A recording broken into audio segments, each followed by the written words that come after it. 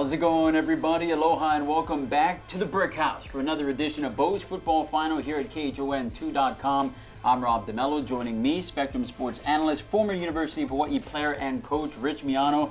And coach, what a difference a week can make. 7 days ago, we were here, the sky was falling, UH out of the West Division race, realistically but not mathematically after a loss to Fresno State, but boom.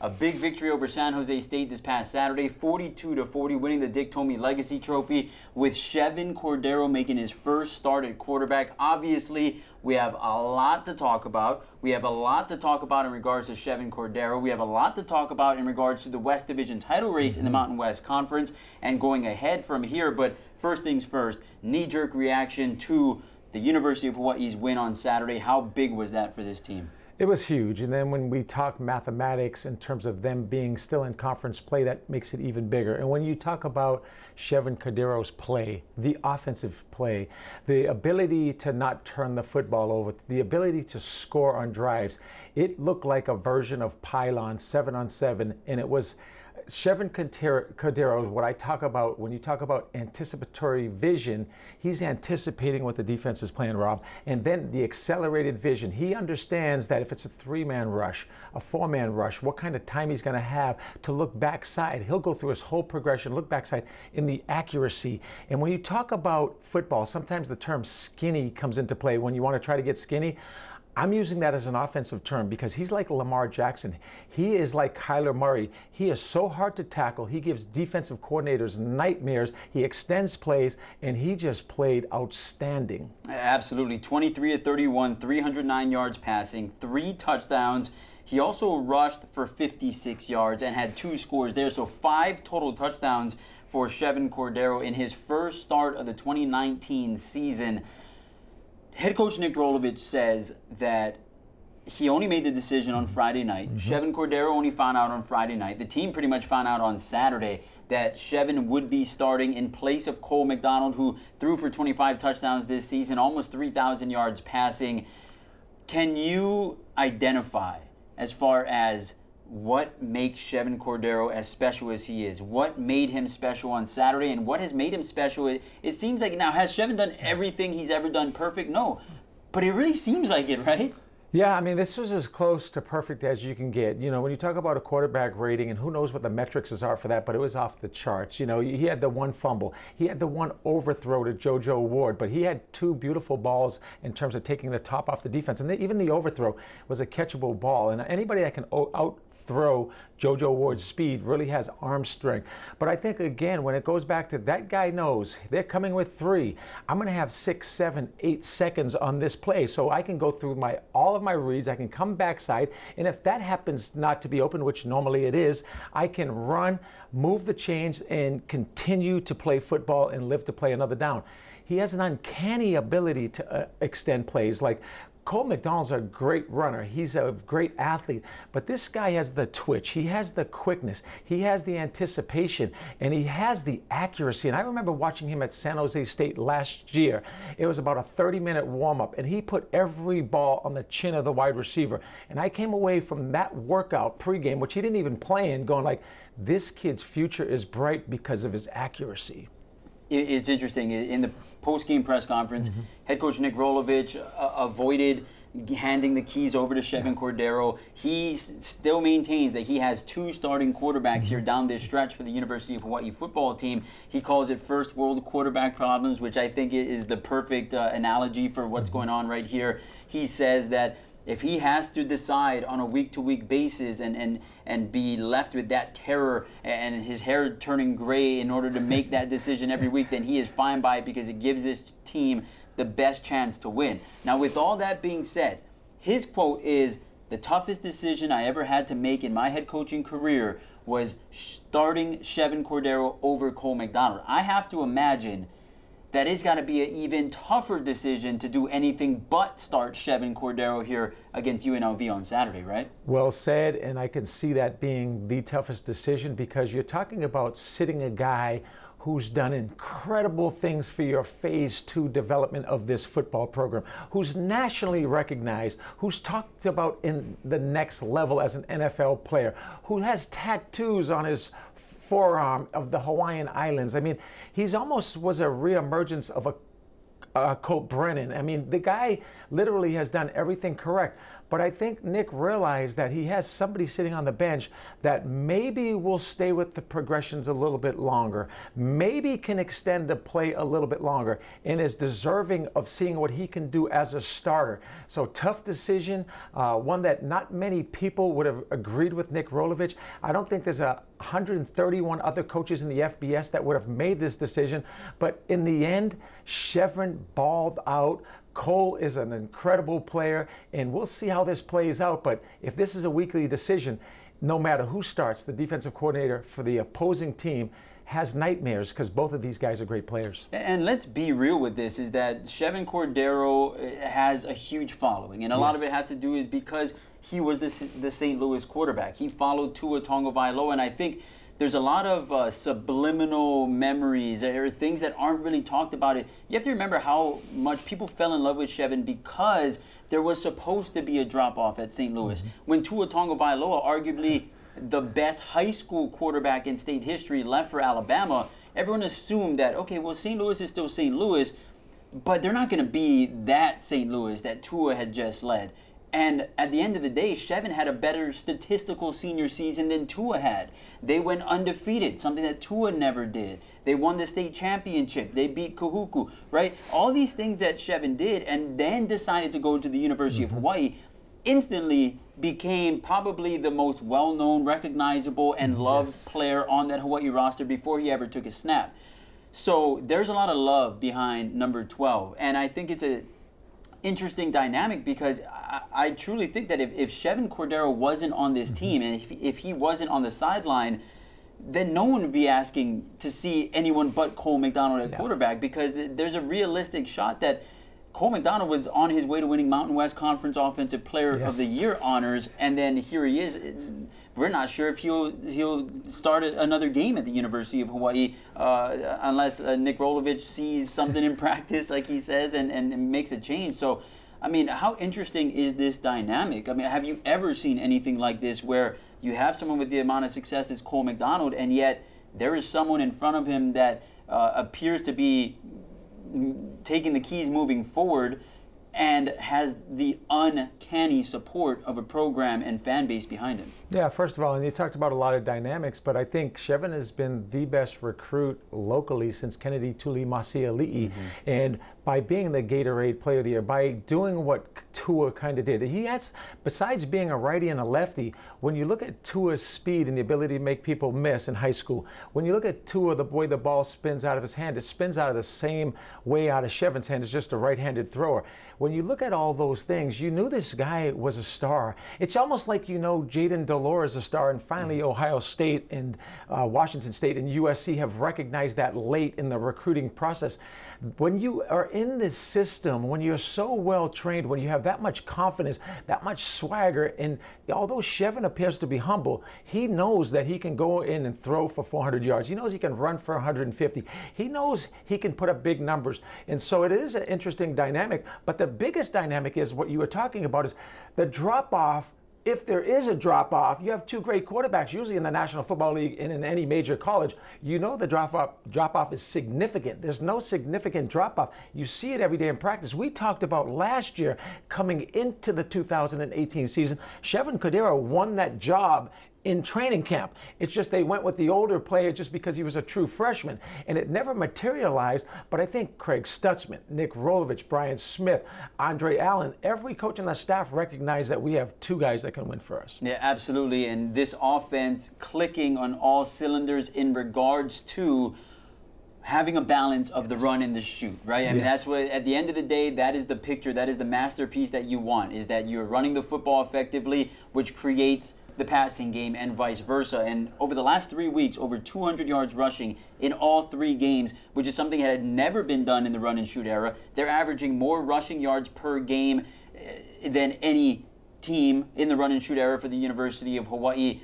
Miles Reed with another big outing, 17 carries, 125 yards, and a touchdown. I mentioned Chevan Cordeiro being able to use his legs within this offense. How impressed are you with this UH running game? And as the weeks go on, yes, They did not win all 3 of those games. They went 2-1. They lost by 3 points to Fresno State. But I have to imagine that as a former coach and a defensive coach, I may add, that is watching the offense, you see that if they're running the football, their chances of winning football games increase astronomically. Yeah, and I think Mark Weber's done a great job. And I think I mentioned the offensive line in this last broadcast, maybe more so than I've done in the last 3 or 4 years broadcasting this game, because initially in the first half, they were struggling running the ball, but the protection was phenomenal. And Shevin was going through his whole progressions. He was moving around. He was continuing to keep his eyes downfield. And then the second half came, and there you saw the holes. You see even Freddie Holly. And I've been saying this for the last 3 weeks. As good as Shevin has been last week, as good as Cole was 2 weeks ago or 3 weeks ago, the guy that's the MVP to me is Miles Bam Bam Reed. I mean, he's doing everything right. And when he gets over the century mark, which he got, and you would have thought he had the last couple of games as well, he was somewhere around 80, 90 yards per game prior to this game. But he is a guy that's really doing a phenomenal job for this football team. And that, you're right, when they can run like that, it's a matter of a quarterback going up to the line of scrimmage and going like, wait a minute, they're in a too high safety look. And we're already anticipating that with the play coming in from Brian Smith. We're going to run the football. The box is too light. There's no way that they can stop our run. Okay, now they're going to go man coverage because we're running the ball so effectively. There's no way with a one high safety that they can play JoJo Ward. They can play Cedric Byrd. They can play Jason Matthews-Sarge. They can play Jared Smart. So it's that simple in terms of they know they have the right play called for the defense that's aligned, and they're winning the battle of the chalk. And it's kind of an anticipation thing because Nick Rolovich knows that on 3rd and long, this is what the defense is going to be. And what he tells Shevin Cordero, they're going to play too high, look for the corner to roll up. All you're going to do is high-low that one cornerback, if not, come backside. I mean, the communication that Craig Stutzman has, you see him over there drawing the stuff up on the sidelines. You see Nick Rolovich talking to Shevin in between snaps and whatever. It reminds me of the June Jones days, that this has become a game of 7-on-7, a game of pylon football for this offense. Yeah, and when you talk about the rushing game, Miles Reed, 7 yards per carry. Shevin Cordero, 5 yards per carry. Fred Holly, 9 yards per carry. It's really becoming a system where defenses are, it's pick your poison, because if they load the box, they know that there's a capable quarterback in Shevin Cordero or Cole McDonald that can go over the top. If they play on their heels and they're afraid of JoJo Ward burning them on the outside for a 70-yard gain or a 70-yard touchdown, then there's Miles Reed picking up 7 yards on a carry and putting yourselves in favorable position to get another first down. It's very impressive. And the play calling, which head coach Nick Rolovich revealed was all on Brian Smith this past weekend. What did you think of the selection of the plays and really the creativity of what he was able to do for Shevin Cordero? Because if you remember, in Shevin's only other previous start against Wyoming, very basic, very vanilla. Although that was a year ago, I mean, a whole nother year into the system, you'd imagine that you could open the playbook a little bit more, but they really gave Shevin Cordero a chance to show what he can do in this offense. Yeah, and it's a staff that likes one another. And you talk about Brian Smith, and, you know, he obviously understands protection, and he's been in that offensive coordinator role now for a few years, and he's best friends with Nick Rolovich, and I think they communicate well. And I think it was a great decision by Nick Rolovich to turn that over to him. And then when you have a guy like Craig Stutzman, who is turning into, you know, that quarterback hooey that he has, even Justin Owuinui is a good quarterback as well. The system allows these guys to get better and better because of the amount of reps they get at practice. But I agree with you. I think Brian Smith did a phenomenal job. There was some trickeration. There was some, again, it's not your grandfather's run and shoot, and I think that they understand how important the running game is, and they stayed with that running game. At halftime, if you look at statistics and running, they were averaging less than 4 yards a carry running the football. After the second half, they averaged almost 9 yards a carry. When you can run the ball, whether that's first down or second down, and you get that type of positive yardage, it's easy to call plays on second and short. It's hard when you're playing behind the chains. So I think that Brian Smith did a phenomenal job, and maybe that will continue moving forward. But the great thing about this staff is all three of those guys are so invested in this offense, whether it's RPOs, whether it's zone read options, whether it's the run and shoot schemes, that I promise you, I've talked to defensive coordinators throughout the country. There's nobody on defense looking forward to playing these guys. Okay, be honest with me. When we talk about the quarterback situation and who's starting and this guy's having a great camp and this guy, although he was your former player at Kaiser, you're terrified if Justin Wahinui is ever the starting quarterback for this football team, aren't you? Because I see every time you're about to say his name, you take a big, deep breath, and your I just eyes don't want to get big. pronounce it. I don't want to. Yeah, and he'll be like Cher, Madonna, just one name, right? Just Justin. Just Justin moving forward. I got the same, when Shane Victorino played for the Phillies, I can't say Philadelphia without saying it super slow. Wow. Because if I say it fast, then it comes out Philadelphia. And I don't know what it is. My boy Sam Spangler teases me about it all the time. Whenever the Eagles or the Phillies are good, he'll come in and be like... No wonder you never pump me up when I play for the Eagles. Yeah, exactly. No, this is a former Jet and Falcon, right? I don't you talk... forgot that whole era of the Philadelphia Eagles. Kamu Grugier-Hill, sorry about it, bro. You're an Eagle. I'll never say what city you play in because then it comes out Philadelphia. And I don't know what's going on with that. But... going back to the University of Hawaii football team, obviously something special happened this past weekend with the Rainbow Warriors beating San Jose State. And by the way, before we move on past San Jose State, a very good Spartans team that I think, I liken them to the 2005 UH football team, just full of youth, full of athletes, and you could see that they believe in their head coach, they believe in what is being built there, and on one breath, I'd say I look forward to seeing what the future holds for that program, just because it's one of those programs that you want to see succeed because you've seen them on the other end of things for so many years, whether it be in the Western Athletic Conference or Mountain West Conference. But at the same time, I'm terrified to see how good they could be because there's some athletes on that team, and really they did nothing wrong to lose that game. It was just the University of Hawaii had Chevan Cordero who refused to lose, and they made the plays when they needed to. San Jose State just ran out of possessions. They scored on every possession, and Kevin McGivern, their offensive coordinator, along with Brent Brennan, they do a phenomenal job. They took Josh Love from a walk-on to a guy that's going to get drafted in the National Football League. And you talked about the plethora of receivers, 10 receivers that had touchdowns, 10 receivers in one game that had a catch. I mean, they spread the football around, and that's a good football program. And you got to, again, it's Dick Tomey looking down upon Brent Brennan. He was on the search committee. He was actually the head of the search committee who picked Brent Brennan. And Brent Brennan's a heck of a coach. He also helped Nick Rolovich get this job. So when he looks down upon two of his three programs, he's going like, wow, whether it's phase 2 or phase 1.5, they're heading in the right direction. Yeah, but obviously, you know where the allegiance of Dick Tomey lies because Khalil Tate stopped at the 1-yard line by Pumbaa Williams to beat Arizona. San Jose State runs out of possessions with Chevan Cordero being the hero in this game. You know that Coach Tomey gave a little nudge to the University of Hawaii football team. Coach Tomey had a special affinity for walk-ons, for Polynesian players, for recruiting Samoa, and the love and the aloha for this state was something that always will be in his heart, and we're blessed to be part of that. Absolutely. And before I got sidetracked, what I was getting at was that with the University of Hawaii's win, they moved to 3-3 in the Mountain West Conference in the West Division. But what also happened is nobody saw this coming. 24th ranked at the time, San Diego State, upset by Nevada. And what that creates is a chance for the University of Hawaii to once again sneak in and claim the West Division. Now, this is what needs to happen. And so everyone listening, Friday is an important day for you, okay? Because San Diego State will play Fresno State on ESPN2. If San Diego State wins that game, which they should, they will be favored to win that game, and the University of Hawaii can take care of business on Saturday and beat UNLV, then you need to worry about nothing else. No other scenario messes it up. If those two things happen, then the following Saturday at Aloha Stadium, it's the University of Hawaii versus San Diego State for the West Division title.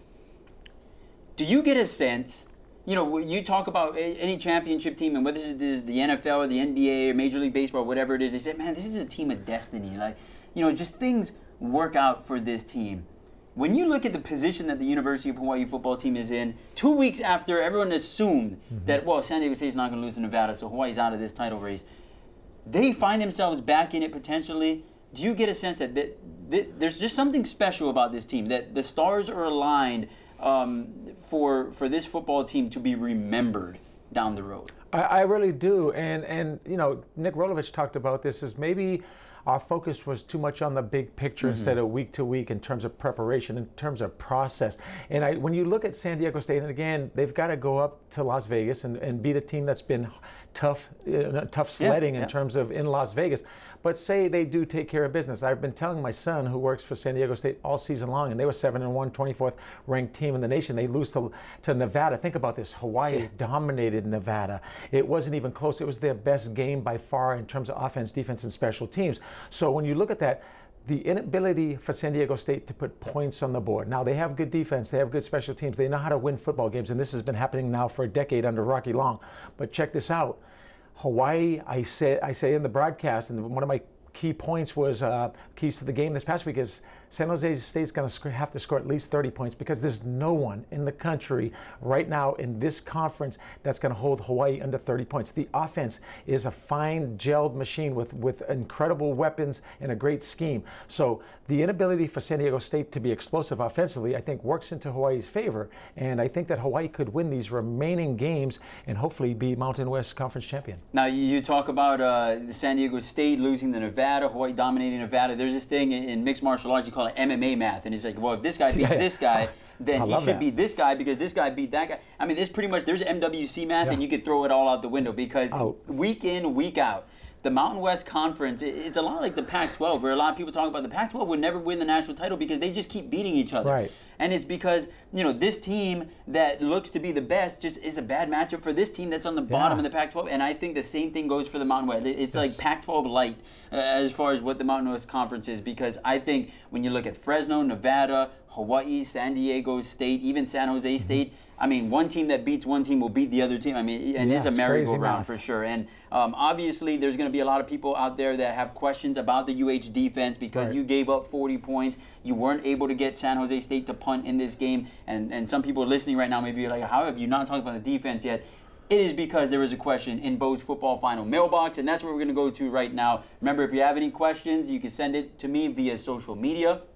That's on Twitter at Rob DeMello, KHON, or on Instagram at Rob DeMello. And the very first question, Rich Miano, is the defensive struggles this season, and especially over the last month, would you call it systematic? So I'm assuming that the question is, are the coaches, is defensive coordinator Corey Batoon putting these players in the wrong spot, putting them in bad situations, and that is what is leading to the big plays that they're giving up? Yeah, and I'll address two systematic questions, if there is two systematic questions. One is the coaching staff.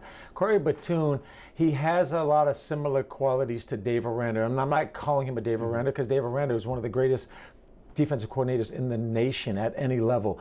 But I do like what Corey does. I do like his scheme. I do like the fact that these coaches, Jacob Euro, Abraham Elamimia, Mark Banker, and Ricky Longo, work so well together and believe in one another. And I think the players believe in their scheme, and that's really important. I think systematically, athletically, they have to get better. You have to find a safety that can play the center field, that the middle of the field will not be open on passes in these long runs, these explosive runs we talk about each and every week. You're not going to be perfect when it comes to tackling because these are great athletes in space. The game is so much more horizontal, but we have to tackle better at the third level. I think once, Ro Farris graduates this year and stuff, I still think Cortez Davis made so many plays this game. They're so on an island in the schematics of Corey Batoon in terms of run stunts and zone dogs and all the other things they do. I think the corners have played well all year long. I think at linebacker, there's a litany of injuries. When you look on the sidelines every week and you see Kanai Picanso over there, God, that guy was coming into his own. Jeremiah Pritchard played with a broken hand this week. How do you tackle with a broken hand with a full cast on it? They're so decimated at that one position, but they're gonna have to get another defensive end because Kaimana Padello is great in terms of pressure and hurries and once in a while the occasional sack, but they need more sacks. They need more pressure. They need another inside guy opposite of Blessman Ta'ala. So I don't think it's a systematic problem. It's a recruiting problem mostly. All right, and there's a chance here in this offseason to go after those positions and try to bring those guys into the program. I agree with you where I think that anyone that thinks that there should be a change on the defensive side or the change in defensive philosophy, I think is the absolute worst thing that could happen to this program. I think the continuity would be huge for this program moving forward, and that's really been the difference between UH in successful times and unsuccessful times is, excuse me, is the lack of continuity, sure. especially on what the philosophies are Yes. on one side of the ball, whether it be offense or defense. Well, moving to the next question, this week, more so than any other week, you saw a lot of rotation without injuries on the offensive line. You saw J.R. Hensley and Michael Eletise pretty much split series and just swap in and out within every series here in this game against San Jose State. This question is, what is the benefit of the rotation at the offensive line? And I think I will narrow it down for you and say at the left guard position. Well, the benefit is Michael Eletise, coming out of Kaiser High School, was the most recruited guy in Hawaii high school history. You're talking Michigan, Michigan State, Auburn, Alabama. He chose to go to Arizona. The fact that he comes back to this program shows you that they're sending guys to the National Football League. They're winning bowl games. They're playing on national television. And it sends the message that we're getting more athletic. We're getting better offensive linemen that are actually Hawaiian or Polynesian players that are going to play for the University of Hawaii. So as good as R.J. Hensley is, you know, he's a tough guy. He's a leader. He's the glue on that offensive line. You get more athletic with a Michael Eletise. You get more explosive with a Michael Eletise. And I think it sends a message next year, because the only senior on that line is Hensley, that you're going to still be really good on that offensive line. You're going to have at least Chevin Cordero. You're going to have a bunch of receivers that we're not even talking about right now that are learning the run and shoot system that can take it to the house. You're going to have Miles Bam Bam Reed back and Freddie Hawley. I mean, it's going to be another great year offensively because of guys like Michael Eletise. All right, and the last question, and one thing that I left out is that, you know, we're talking about the West Division race because obviously that is the sexiest possibility here for this University of Hawaii football team. But a win at UNLV also makes them bowl eligible in back-to-back seasons for the first time since 2007-2008, which is a huge accomplishment. And so that would be big against UNLV as well. The question here is, would playing for a West Division title be enough to get 25,000 into Aloha Stadium? So if everything works out like we laid out, San Diego State's victorious, Hawaii's victorious, thus creating a West Division title game that the university, that the stadium, that everyone in Hawaii can promote is a winner-take-all game for a championship. Do you think that we can get closer to 25,000 at Aloha Stadium? And keep in mind, we've been between 15 and 18,000 over the last 3 home games. Yeah, the dissipation of fans, the lack of involvement, especially game day at the stadium, has been concerning.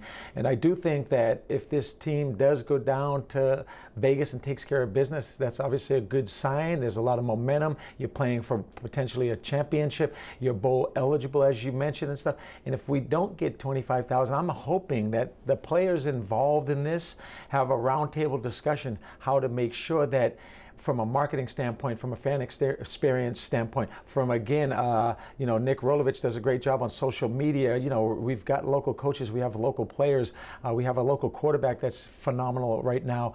I don't understand how there could be a dissipation in fans and not an increase in attendance, because it's fun. I mean, it's exciting. You know they're going to score points, and you know it's going to be something that you should want to attend just to support the University of Hawaii athletics and these young men. And my 2 cents, and what I truly think it is, I don't think that there are less University of Hawaii football fans today than there were 15 years ago. I really don't.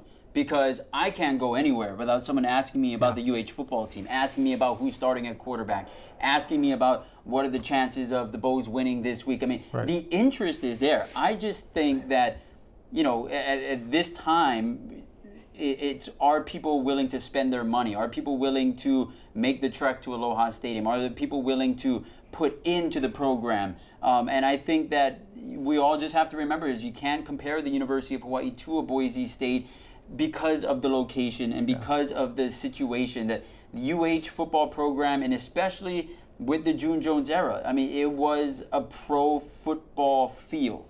This program, this football program, should be treated as a pro football team because at the end of the day, it's the team in town, right? It's not USC where you have the Rams and the Chargers and the Lakers and all these things. I mean, you have the University of Hawaii. And so what do you see when an NFL team does not put together consecutive years of victory, you see a drop in attendance. And when they start winning, you see them come. Yes. When they draft a high draft pick, they come back, right? Yeah. You have to give them interest. And I think UH is doing what they can. As far as the football product goes, is that you go to bowl games, you try and play for conference titles, you pick up victories, and the people will come, because I promise you, it is not lack of interest. It is lack of capability, lack of being able to spend their hard-earned money on something that they're just not completely sure about to this point. Would you agree? Yeah, no, that's well said. And I think, when you talk about, there has been the performance under certain coaches prior to Nick Rolovich. Obviously, that lost some fan base. The introduction, I think, of the premium seating licenses has lost some fan base. The actual aging of our great local fan base is part of the process. There's been a number of reasons, but when we're talking about 45,000, 47,000, we're talking now about 15, 17, 20, and hopefully 25. And I agree with you. They're out there, and we have to, continue to try to reach this fan base that it's worth the experience. It's worth the money to go support these young men. And that's what I'm talking about in terms of any media source, any type of, and fans, you look at San Diego State, you look at San Jose State, you have to get the students out there as well. And there's certain games, there's been a great student population, and there's other games you can't find a student. So there's a lot of issues, but I really do believe in the product. Well, the product has created this. It is a big game against UNLV. Again, bowl eligibility on the line for the University of Hawaii. Depending on what happens between San Diego State and Fresno State, it could mean a ticket to the West Division title game that you host at Aloha Stadium. So this, I think it's safe to say that this is the biggest University of Hawaii football game here on Saturday against UNLV that this program has had probably since 2010. So you don't have to drive to the stadium for this one. You can catch it on Spectrum Sports. Kickoff is set for 11 a.m. Hawaii time on pay-per-view. We'll be back here on Monday to talk about it, and I can't wait to see what unfolds here this weekend, because we could have a fun show next week talking about the possibilities. But thanks again for tuning in to Bo's Football Final. Remember, KHON2.com every Monday. You can catch us via podcast as well, via Google Play, Apple Podcasts, and Spotify. Just head over to our website, find us on social media, and we'll give you the directions on how to get that. For Rich Miano, I'm Rob DeMello. We'll catch you next time on Bo's Football Final. Aloha.